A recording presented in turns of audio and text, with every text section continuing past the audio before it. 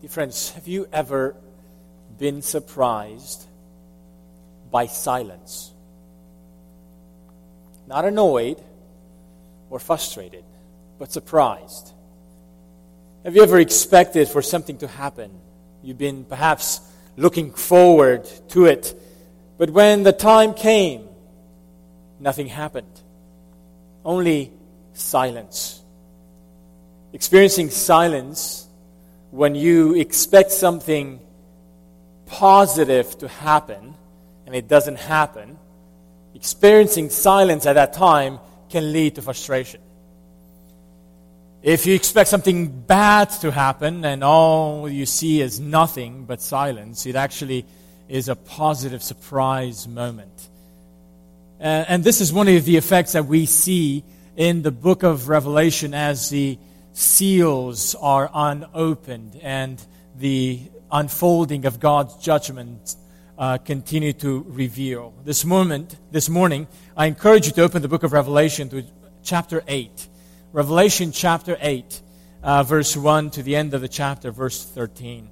If you are new to us this morning, we are so glad you're here. We are working our way through the book of Revelation, and we encourage you to find one of the Bibles provided in the chairs in front of you. If you don't have a Bible, we'd love for you to take home the Pew Bible. It's yours to read and to enjoy it. But this morning, we are opening this book, the Bible, to Revelation chapter 8. And in the Pew Bibles, this is found on page number 1032. Here is God's word for us this morning. When the Lamb opened the seal, the seventh seal, there was silence in heaven for about half an hour. Then I saw the seven angels who stand before God, and seven trumpets were given to them.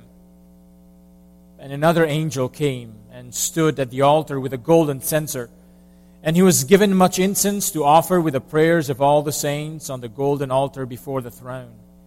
And the smoke of the incense with the prayers of the saints rose before God from the hand of the angel. Then the angel took the censer and filled it with fire from the altar and threw it on the earth. And there were peals of thunder, rumblings, flashes of lightning, and an earthquake.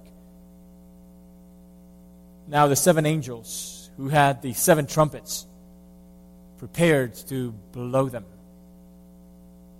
The first angel blew his trumpet, and there followed hail and fire mixed with blood, and these were thrown upon the earth.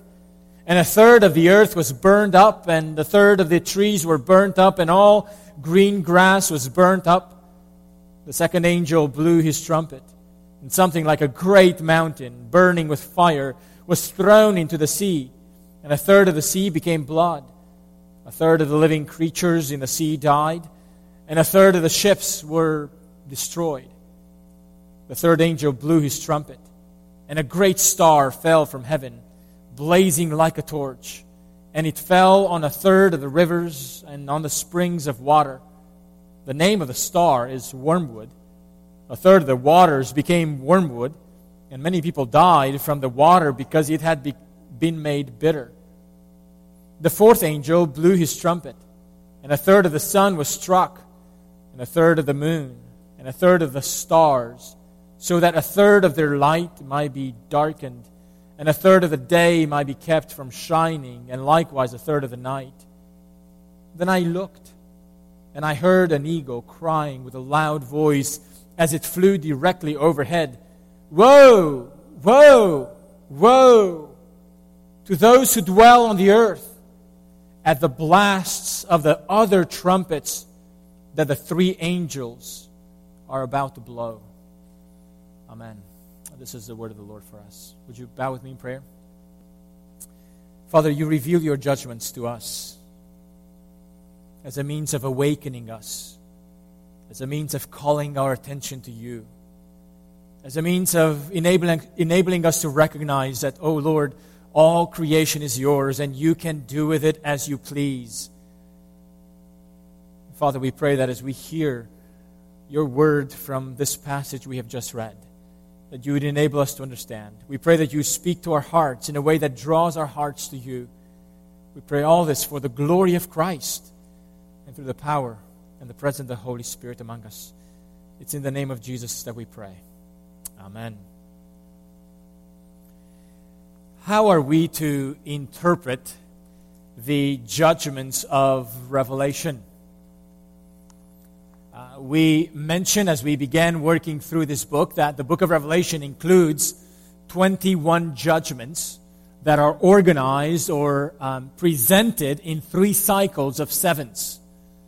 And this morning we are arriving at the end of the first cycle of 7s, and we are introduced to the half or the first part of the second cycle of 7s.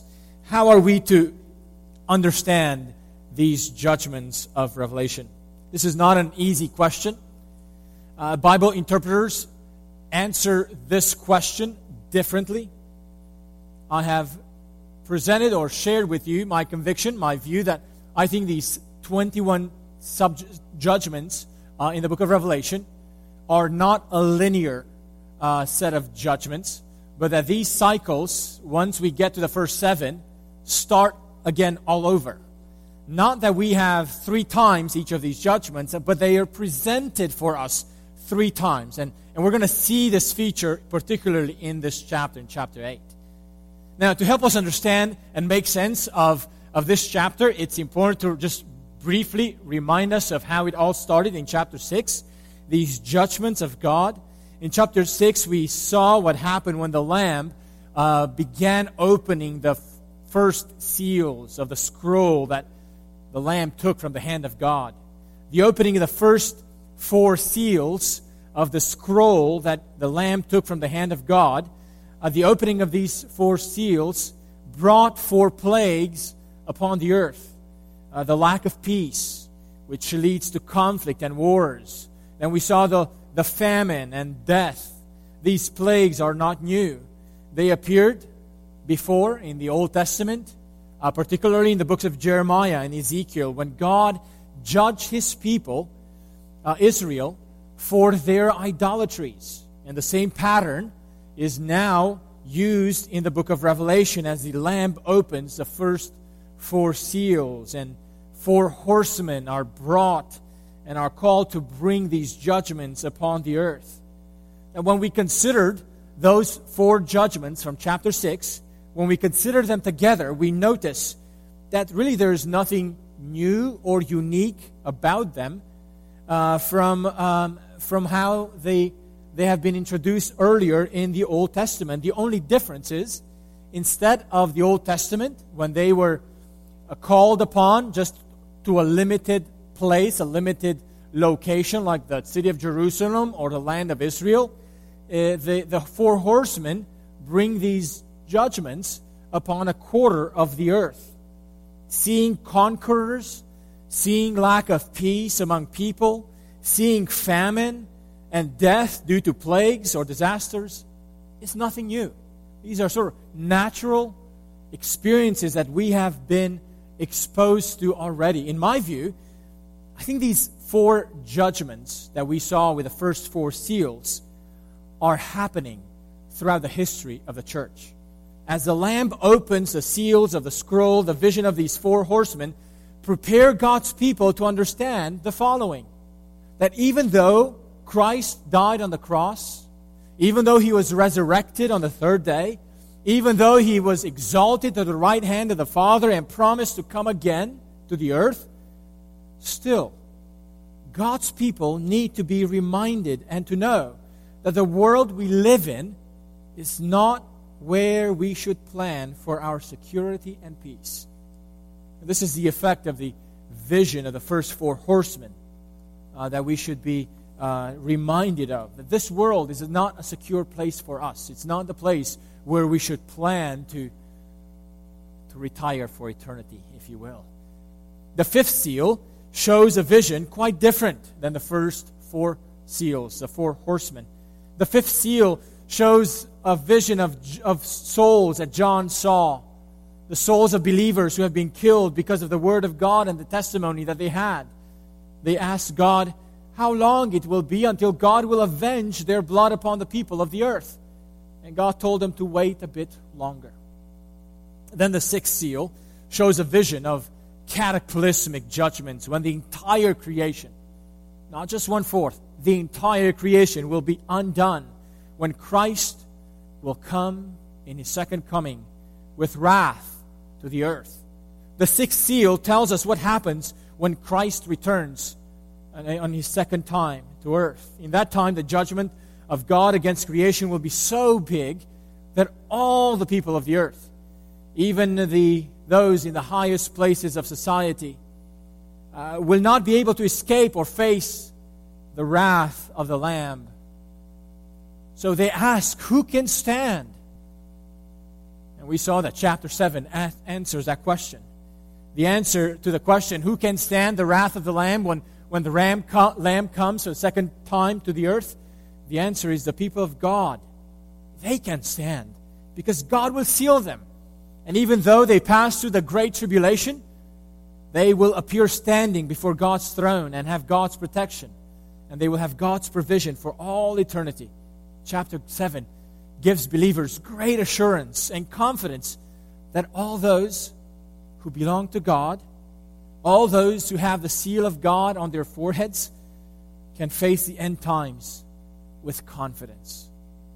And now we get to chapter 8. Chapter 8 picks up the story of opening the seals of the scroll that the Lamb took from the hand of God. If the sixth seal, which we saw at the end of chapter 6, revealed to us the fatal destruction of the whole earth that will take place at the second coming of Christ, and the inability of earth dwellers to face it, what happens when the seventh seal is opened? We might expect for the story of Revelation to be over. After all, what further destruction can happen when the sky is already rolled up as a scroll? What else is left to be destroyed on the earth? All that will be left is for Christ to bring His new creation. That's what we would expect. But this is not what we get in the seventh seal. The seventh seal takes us to the end, but it also takes us back to the beginning. Because the seventh seal John sees is a time when a new vision, a new cycle of sevens appears. 7 angels with 7 trumpets. Now today we will only cover the opening of the seventh seal and the first 4 of the 7 trumpets. What happens when the seventh seal is opened? The answer is there's silence in heaven. So this morning we're going to look at the silence and the trumpets. This is the theme of chapter 8 and the theme of our morning of the sermon this morning. If you like taking notes, we will have 2 major points. The first major point will be the silence in heaven. The second major point will be the first 4 trumpets. Let's look at each of these major points as we see the transition between the scrolls and the trumpets. The seals of the scroll and the trumpets. The silence in heaven. Did you notice what is the first reaction of heaven when the Lamb opens the 7th seal? Look at verse 1. When the Lamb opened the 7th seal, there was silence in heaven for about half an hour. Now, I want you to think about this experience. Up until this moment in heaven, there's been singing. There's been praising. There's been prayers.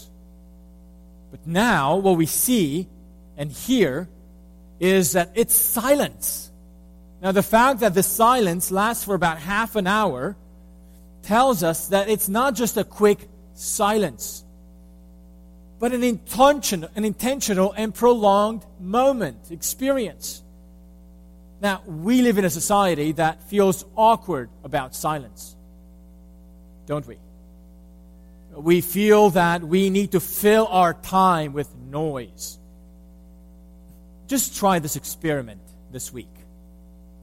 When you drive home from your commute, from work, try to do it just one time without having your radio on or your podcast on or your phone on. Just try to drive for about half an hour without having anything on around you. Or if you don't drive, just do the walking or whatever you do. Do it without any noise. See how different it is. And come and tell me afterwards what it was like. I'd love to hear from you. We feel uncomfortable with silence, don't we? But friends, in God's presence, silence is not wasted time. It is not pointless and meaningless time. I remember years ago, we introduced in our worship service moments of silence. And I remember how awkward our congregation felt for about 6 months.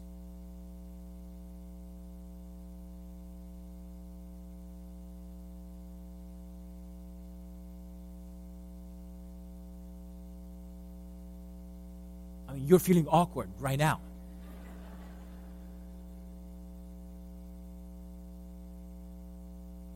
And I just counted to 20. Imagine if we had waited 30 minutes. Imagine if you came to church and there was a built-in time of about 30 minutes of silence. Would you go back to that church? Would you feel like they are not managing the time well? There'd be so many better things to do in 30 minutes to fill your calendar. And you feel like your time and your calendar is way more precious than just sitting and doing nothing. Just being in silence with others around you. You would really feel that church does not know how to manage their time, their worship time, and your time well. Right? Now think about it this way. All of heaven experienced a silence of about a half an hour. Friends, in the presence of God, silence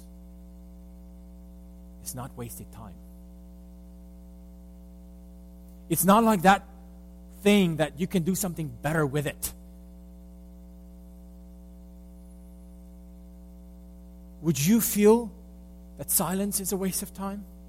Would you feel distracted by the plans you have for the day and your mind goes off to think about what you have and, hey, can we get on with this?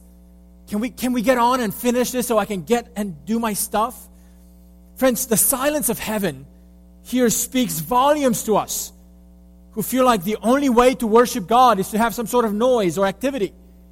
For a society that takes worthiness from what we can do or produce, friends, one way we can prepare ourselves to worship God is by quieting ourselves in God's presence and not despise the experience of silence, not despise the experience of doing nothing, but gaze our attention on the Lord. When you come in God's presence, don't think of silence as an inefficient time. In heaven, this silence is purposeful. Elsewhere in the Bible, we see that God commands all the earth to be silent before Him. All the earth. We saw that in Habakkuk chapter 2 earlier in our service. But what does the silence of heaven tell us? What does the silence of heaven teach us? Let's go on and see what's going on during the silence in heaven. The silence of heaven presents two things for us. The silence of heaven tells us that there's more judgments to come. It's that experience when you feel like, all right, we got to the end, the judgments of the sixth seal, where the whole earth is wrapped up, the sky is wrapped up like a scroll. We're here at the very end, and what we get instead is silence. But the silence is a way to get our attention and say, what's next? What will happen now? And John gets a vision of 7 angels. Look at verse 2. Then I saw the 7 angels who stand before God, and 7 trumpets were given to them. In other words, at the 7th seal, which brings a silence of heaven, it also reveals to us this moment of timeout in heaven. As we have been brought by the sixth seal to the second coming of Christ, the seventh seal says, time out. Wait. Stop. Silence. The presentation of God's judgments is not over yet. We need to go over these again. But now, we need to give more details of the judgments that lead to the same end that the sixth seal has brought us to. The judgments of the seven trumpets are not a linear follow-up in time to the judgments of the seven seals. The seven judgments of the trumpets begin describing the same judgments, but now with greater focus and with greater detail. Students, imagine this. Imagine you're in class, listening to a lecture, and at the end of the lecture, the professor says, next week, I will give you another lecture on the same subject. We will go back to the beginning and go through this again, but with greater detail and with more focus. It's the same topic, but not the same lecture. We will get to the same end point, but with a new perspective. That's what's going on here as we begin a second cycle of judgments. The silence in heaven is a timeout that reveals that there's more intermediary judgments between the first four seals and the sixth seal that introduces us to the second coming of Christ. These intermediary judgments will be revealed through this vision of the seven trumpets. Yet at this point in Revelation 8:2, the trumpets are not blown. All we get is a picture of them. Remember, we are still in the moment of silence. The silence of heaven is going on. What else is happening during the silence of heaven? Well, there's a second thing that happens. The second thing during the silence of heaven is in verses 3 and 4. The silence of heaven is the space, the time, when the prayers of the saints are lifted up to God's throne. Look at verses 3 and 4. And another angel came and stood at the altar with a golden censer. And he was given much incense to offer with the prayers of all the saints on the golden altar before the throne. And the smoke of the incense with the prayers of the saints rose before God from the hand of the angel. Now remember, these are visions. Don't think of these, at what time in the calendar do these prayers get to be raised up. This is a vision. The silence of heaven is a time when God sees an angel receive a great amount of incense, and he's burning it, just like in the Old Testament. Incense was burned at the time of offering prayers. He's burning it to accompany the prayers of the saints, so that the smoke of the incense joins the prayers of God's people as both rise up to God's throne. Now, this means that the silence in heaven is for allowing the prayers of God's people to be heard. It's as if heaven's praises stop in order to allow the prayers of God's people to be lifted up to God. Now, we should not assume from this that God cannot hear our prayers unless heaven becomes quiet. That's not the point here. No, this is a symbolic vision that communicates how important the prayers of God's people are. They are so important that symbolically, it's like all heaven stops, quiets down. Friends, this should encourage us in our praying. When we see so much brokenness around us, when we see so much injustice, when we see so much evil, when we see so much oppression, when we see so much abuse outside the church and inside the church, God's people are called to pray. Pray that God would bring it to an end. Pray in confidence that God hears our prayers. It's one of the reasons why we have started an evening prayer service a few years ago in the life of our congregation, is because as a church we desire to have a rhythm, a regular rhythm in our corporate experience, in our corporate gathering as a church on Sundays when we gather specifically to focus on prayer. And we pray to show our dependence as a congregation. And we do that every Sunday night at 5:30. We encourage you, if you have not planned to come to attend our evening services, we encourage you to consider to attend our evening service. As a matter of fact, starting with today, we have even included in our bulletin, if you look to our bulletin, we have even included after the morning service notes on page 12. There's an evening prayer service page where you can take notes of the prayers that are being asked for so you can keep praying for them throughout the week. You can also take notes of what's being taught on Sunday nights. We encourage you to come back on Sunday nights and bring this bulletin with you, because we have pages that now help you think through so that what we pray on Sunday night is something that you can be reminded of throughout the week and pray for. Why do we do that? Because we want to be a people who pray, not just individually, separately when we're scattered, but also when we're gathered. Because prayer is so important to God. Prayer is so important to the whole experience of heaven. But there's another symbolic act that takes place during the silence of heaven. After the prayers of God's people are raised up to God's throne, we notice in verse 5, then the angel took the censer and filled it with fire from the altar and threw it on the earth. Now, this is a strange action. And say, wait a minute, what?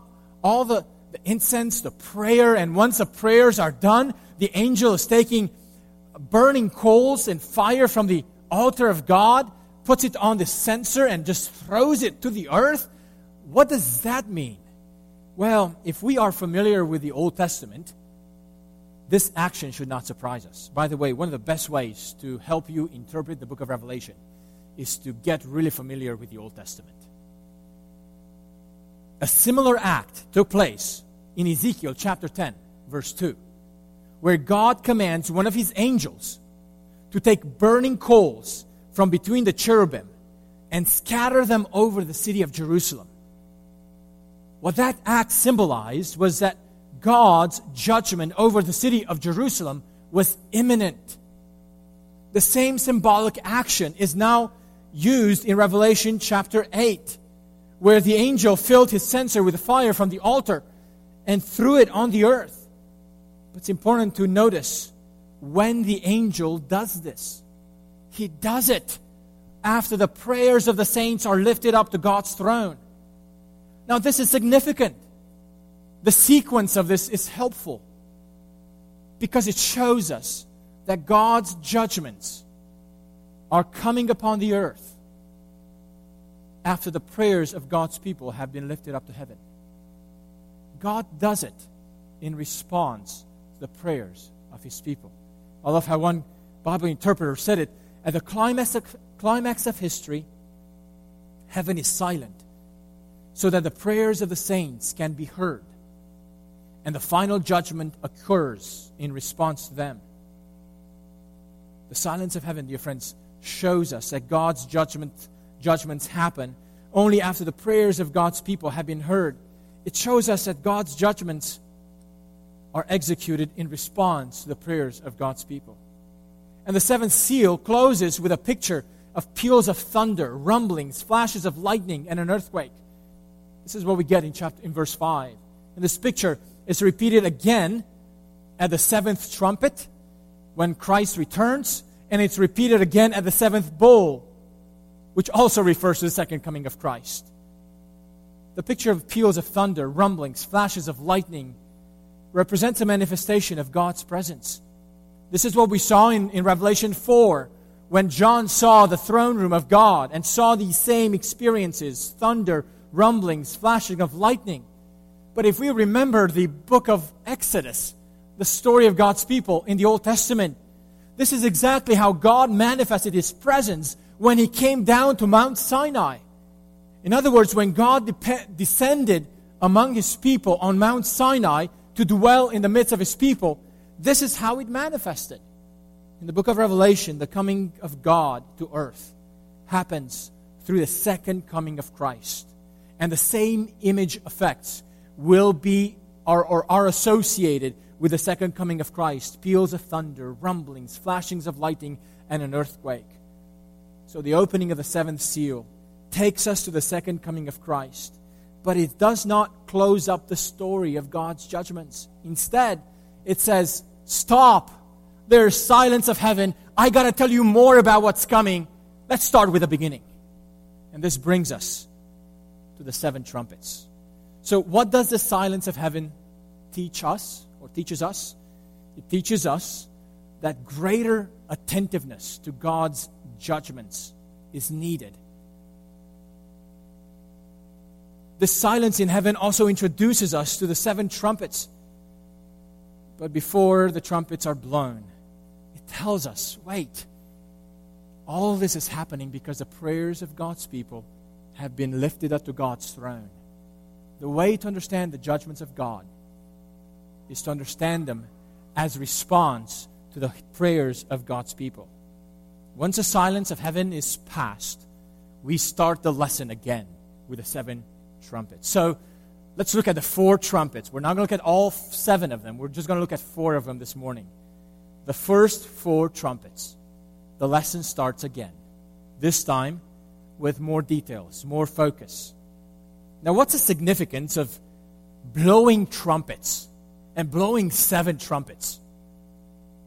It's significant that God's second coming is associated with judgments that are described through blowing 7 trumpets. It's significant. You might say, why? Because the only other time in the entire Bible where we see 7 trumpets, or trumpets blown 7 times, is in the conquest of Jericho. The trumpets were blown by the priests who went ahead of the army as a means of announcing the coming destruction of Jericho. What we have in the book of Revelation is that God uses that same pattern that He introduced and used for the destruction of Jericho. But this time, God is using that pattern to announce a destruction not merely of one city like Jericho, but to announce a coming destruction of the whole earth. As we look at the trumpet judgments, one thing becomes clear. The judgments of the 4 trumpets increase in impact from the previous plagues that we saw with the 4 horsemen. Remember how the 4 horsemen affected only 1/4 of the earth? Well, the 4 trumpets are getting a wider spread. And the first plagues of the first 4 horsemen were only 1/4 of the earth. The 4 trumpet judgments affect 1/3 of the earth. Also, if the 4 horsemen brought plagues that were quite familiar with us, lack of peace, conflict, wars, pestilences, death, these are normal, natural means that we have been aware of. The judgments of the trumpets intensify in the description that it's used for them. So they are increasing in intensity. Also, the first 4 trumpets are grouped together in a separate category. They're the shortest of the 7 trumpets. And also, they are affecting the earth, the sea, the rivers and springs of water, and the elements in the sky. The 4 parts of our earthly existence. Let's consider what these judgments mean briefly. Look at each of these. The first trumpet in verse 7. The first angel blew his trumpet, and there followed hail and fire mixed with blood, and these were thrown upon the earth. And 1/3 of the earth was burnt up, and 1/3 of the trees were burnt up, and all green grass was burnt up. Now, did you pick up on the hail? Remember when God threw hail upon the earth before? It was in the Old Testament, when God threw hail upon the land of Egypt. But here, there's a mixture. It's not just hail. It's hail mixed with fire. Now, naturally, you may not think that hail and fire work together. But this is a vision. Things that naturally we would not think about putting together, as we've seen in the book of Revelation already, is being brought back here. Hail mixed with fire and blood are thrown upon the earth. And it affects the It affects the supply of trees and grass. Look at the second trumpet. We're supposed to read all of these together, and then we're going to make some comments. The second trumpet, verses 8 and 9. The second angel blew his trumpet, and something like a great mountain, burning with fire, was thrown into the sea, and a third of the sea became blood, and a third of the living creatures in the sea died, and a third of the ships were destroyed. Again, do you hear any resemblances in this plague, in this judgment? Yes. When Moses was sent to Pharaoh and brought judgment upon Egypt, the waters of Egypt were turned into blood, and no one could drink them, and the creatures of the waters all died. But in Revelation, it's not just the creatures of the sea that die, that are affected, but even the ships. That tells us that commerce, the trade industry will be affected. We'll see this trade industry being significantly affected in Revelation 17 and 18. Then the third trumpet. There's something about the third trumpet. This is a little more interesting. Verses 10 and 11. The third angel blew his trumpet, and a great star fell from heaven, blazing like a torch, and it fell on a third of the rivers and on the springs of water. The name of the star is Wormwood. A third of the waters became wormwood, and many people died from the water because it had been made bitter. Now, the fact that there's a star with a name and that its name is Wormwood is significant. Wormwood refers to a herb that was known for its bitterness. It was so bitter that it was also associated with poison. Now, the judgment of bitter food and poisonous water is not new in Revelation. It's not for the first time showing up in Revelation. Listen to how God brought bitter food and poisonous water to the people of Israel in the Old Testament times. In Jeremiah chapter 9, verses 13 to 15, here's what it says. And the Lord says, because they, speaking about God's people, Israel, at that time, because they have forsaken my law that I set before them, and have not obeyed my voice or walked in accord with it, but have stubbornly followed their own hearts, and have gone after the Baals, as their fathers taught them. Therefore, thus says the Lord of hosts, the God of Israel, behold, I will feed this people with bitter food and give them poisonous water to drink. Did you hear that? Jeremiah 23:15 is another passage. Therefore, thus says the Lord of hosts concerning the prophets, behold, I will feed them with bitter food and give them poisoned water to drink. For from the prophets of Jerusalem, ungodliness has gone out into all the land. In other words, God has already acted in a similar pattern in the Old Testament when God judged His people, Israel, because they did not obey the voice of God, but instead followed their own hearts. God gave them bitter food and poisonous water. And the third trumpet judgment has the same pattern, but now at a greater scale.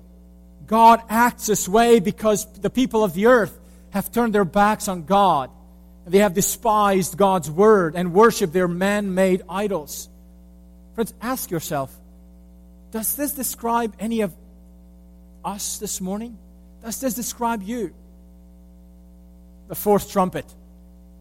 Look at verse 12. The fourth angel blew his trumpet, and a third of the sun was struck, and a third of the moon, and a third of the stars, so that a third of their light might be darkened, and a third of the day might be kept from shining, and then likewise a third of the night.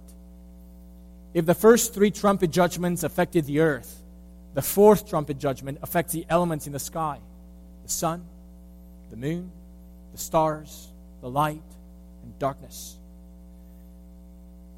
Now these, at this point, are affecting a third of the earth. If you remember, when we were going through chapter 6, the sixth seal, it presented that these elements were also fully affected. Now, are these now with the 7 trumpets, are these affected again? It's not so much that it's affected again. Rather, in the sixth seal, they were all affected entirely. Here, this is one evidence that we are seeing a recycling, a presentation of these judgments. It goes back. But now, we don't see yet the wholeness. We don't see the fullness of the earth being affected. It's only 1/3. we're going to see these same elements again in the 7 bowls. The same things are going to happen, but at that time, they'll be affected in entirety. Here, they're only affecting 1/3. What this means, there's still 2/3 of the earth that are not affected. This shows that the judgments of God are taking increasing but limited measures, moving us towards the end. If we summarize the judgments of the 4 trumpets, we see how the various parts of our daily living experiences are being affected in very similar ways that God affected the Egyptians in the 9 plagues that happened before the final plague. God is affecting the supply chain. God is affecting the sources that provide for their livelihood. Things are being cut short, not in entirety, but in significant ways so that people can awaken and realize God is working here. God is trying to awaken our conscience. God is warning us that the things we depend on for our earthly existence will be significantly affected. Our food, our water, our supplies, our industries, even those things that are out of our control, such as the sun, the moon, the stars, the light, the darkness. All of these are under God's control, and God has the ability to affect them, to change them, so that He awakens us to the reality that there is no other God but the God who revealed Himself in Jesus Christ. There's no other God than the God who is sending His Son as the Lamb who will come to earth. He has come once. He will come a second time. Friends, don't take these experiences that we have here on earth for granted. If things are going well for you, don't treat this with a sense of entitlement. God can take any of it from us. God can take any of the supplies of the earth away from the earth. He has the right to do so because the entire earth belongs to Him. So don't take it lightly. Don't take it with an entitlement. But also, if there's anyone among us here this morning that feels confident that you can live life apart from God, I want to ask you, what gives you that confidence? Is it the impression that this world seems to be running fine without God? That's the message we get from our society. This world seems to be running fine without God. It's the impression that perhaps that you feel like your life seems to be going just fine without God. If anything, if you started pursuing God, it might feel like you have to make some changes that you right now don't want to do. So you say, I don't think I need God right now. Is it the impression that you are able to get yourself all that you need to live well? Friends, the warnings that we get with these 4 trumpet judgments give us a warning that we are not in control of everything that happens in this world, of the supply chain that happens in this world. And this should cause us to pause, to silence ourselves, just like heaven has been silenced.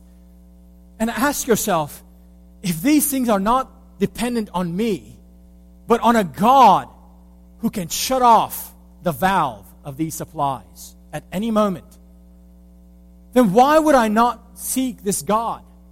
Why would I try to live life as if I'm the one who opens the valve? As if I'm the one who makes things happen? Friends, if we can enjoy God's supplies now, don't use them. Don't use that joy to ignore God. Thank God for providing it for you, but seek God above all things. Friends, if you don't know Jesus, or if you have an idea of God and Jesus, but in a way that just keeps you distant, in a way that gives you the impression that you can delay, that you can keep living life in a way that pleases you, oh friends, let these judgments, let these warnings, let these trumpet blows create in you the effect they should have created on Jericho. These are trumpet judgments that are blown in order to awaken us to realize this dwelling that we have will be destroyed. God is giving us measured judgments to awaken us to realize that. I wonder if we are willing to to hear well, to listen well. As you hear these judgments, I wonder if it causes you to recognize that all that we see in this creation belongs to God. All that is here is His. He has the right to take them away. Such judgments should help us realize how limited we are. We cannot affect the sun and the moon and the stars, but God can, and He will. But if these judgments awaken in you a sense of fear, friends, run to God. Run to Jesus. Because those who come to Jesus, for them they will experience no more fear, just as the people of Israel in Egypt should have experienced no fear, because the blood of the Passover lamb was going to protect them from the plagues that God brought on the Egyptians. But we have a better blood, the blood of the true Passover lamb, Jesus Christ. It is as we run to Jesus, as we seek Jesus, that we can look at these judgments that God reveals against the earth, and we can stand in confidence that God would see us through them, that God would see us on the other side. Just as the people of Israel received the grace of the blood of the Passover lamb, we today have received the grace of the blood of the Lamb of Christ. Because of Him, the judgments of God against us should not terrify us, but should give us a confidence that God will bring His plans to the end. And all those who belong to Him have reasons to be confident in God. Would you pray with me?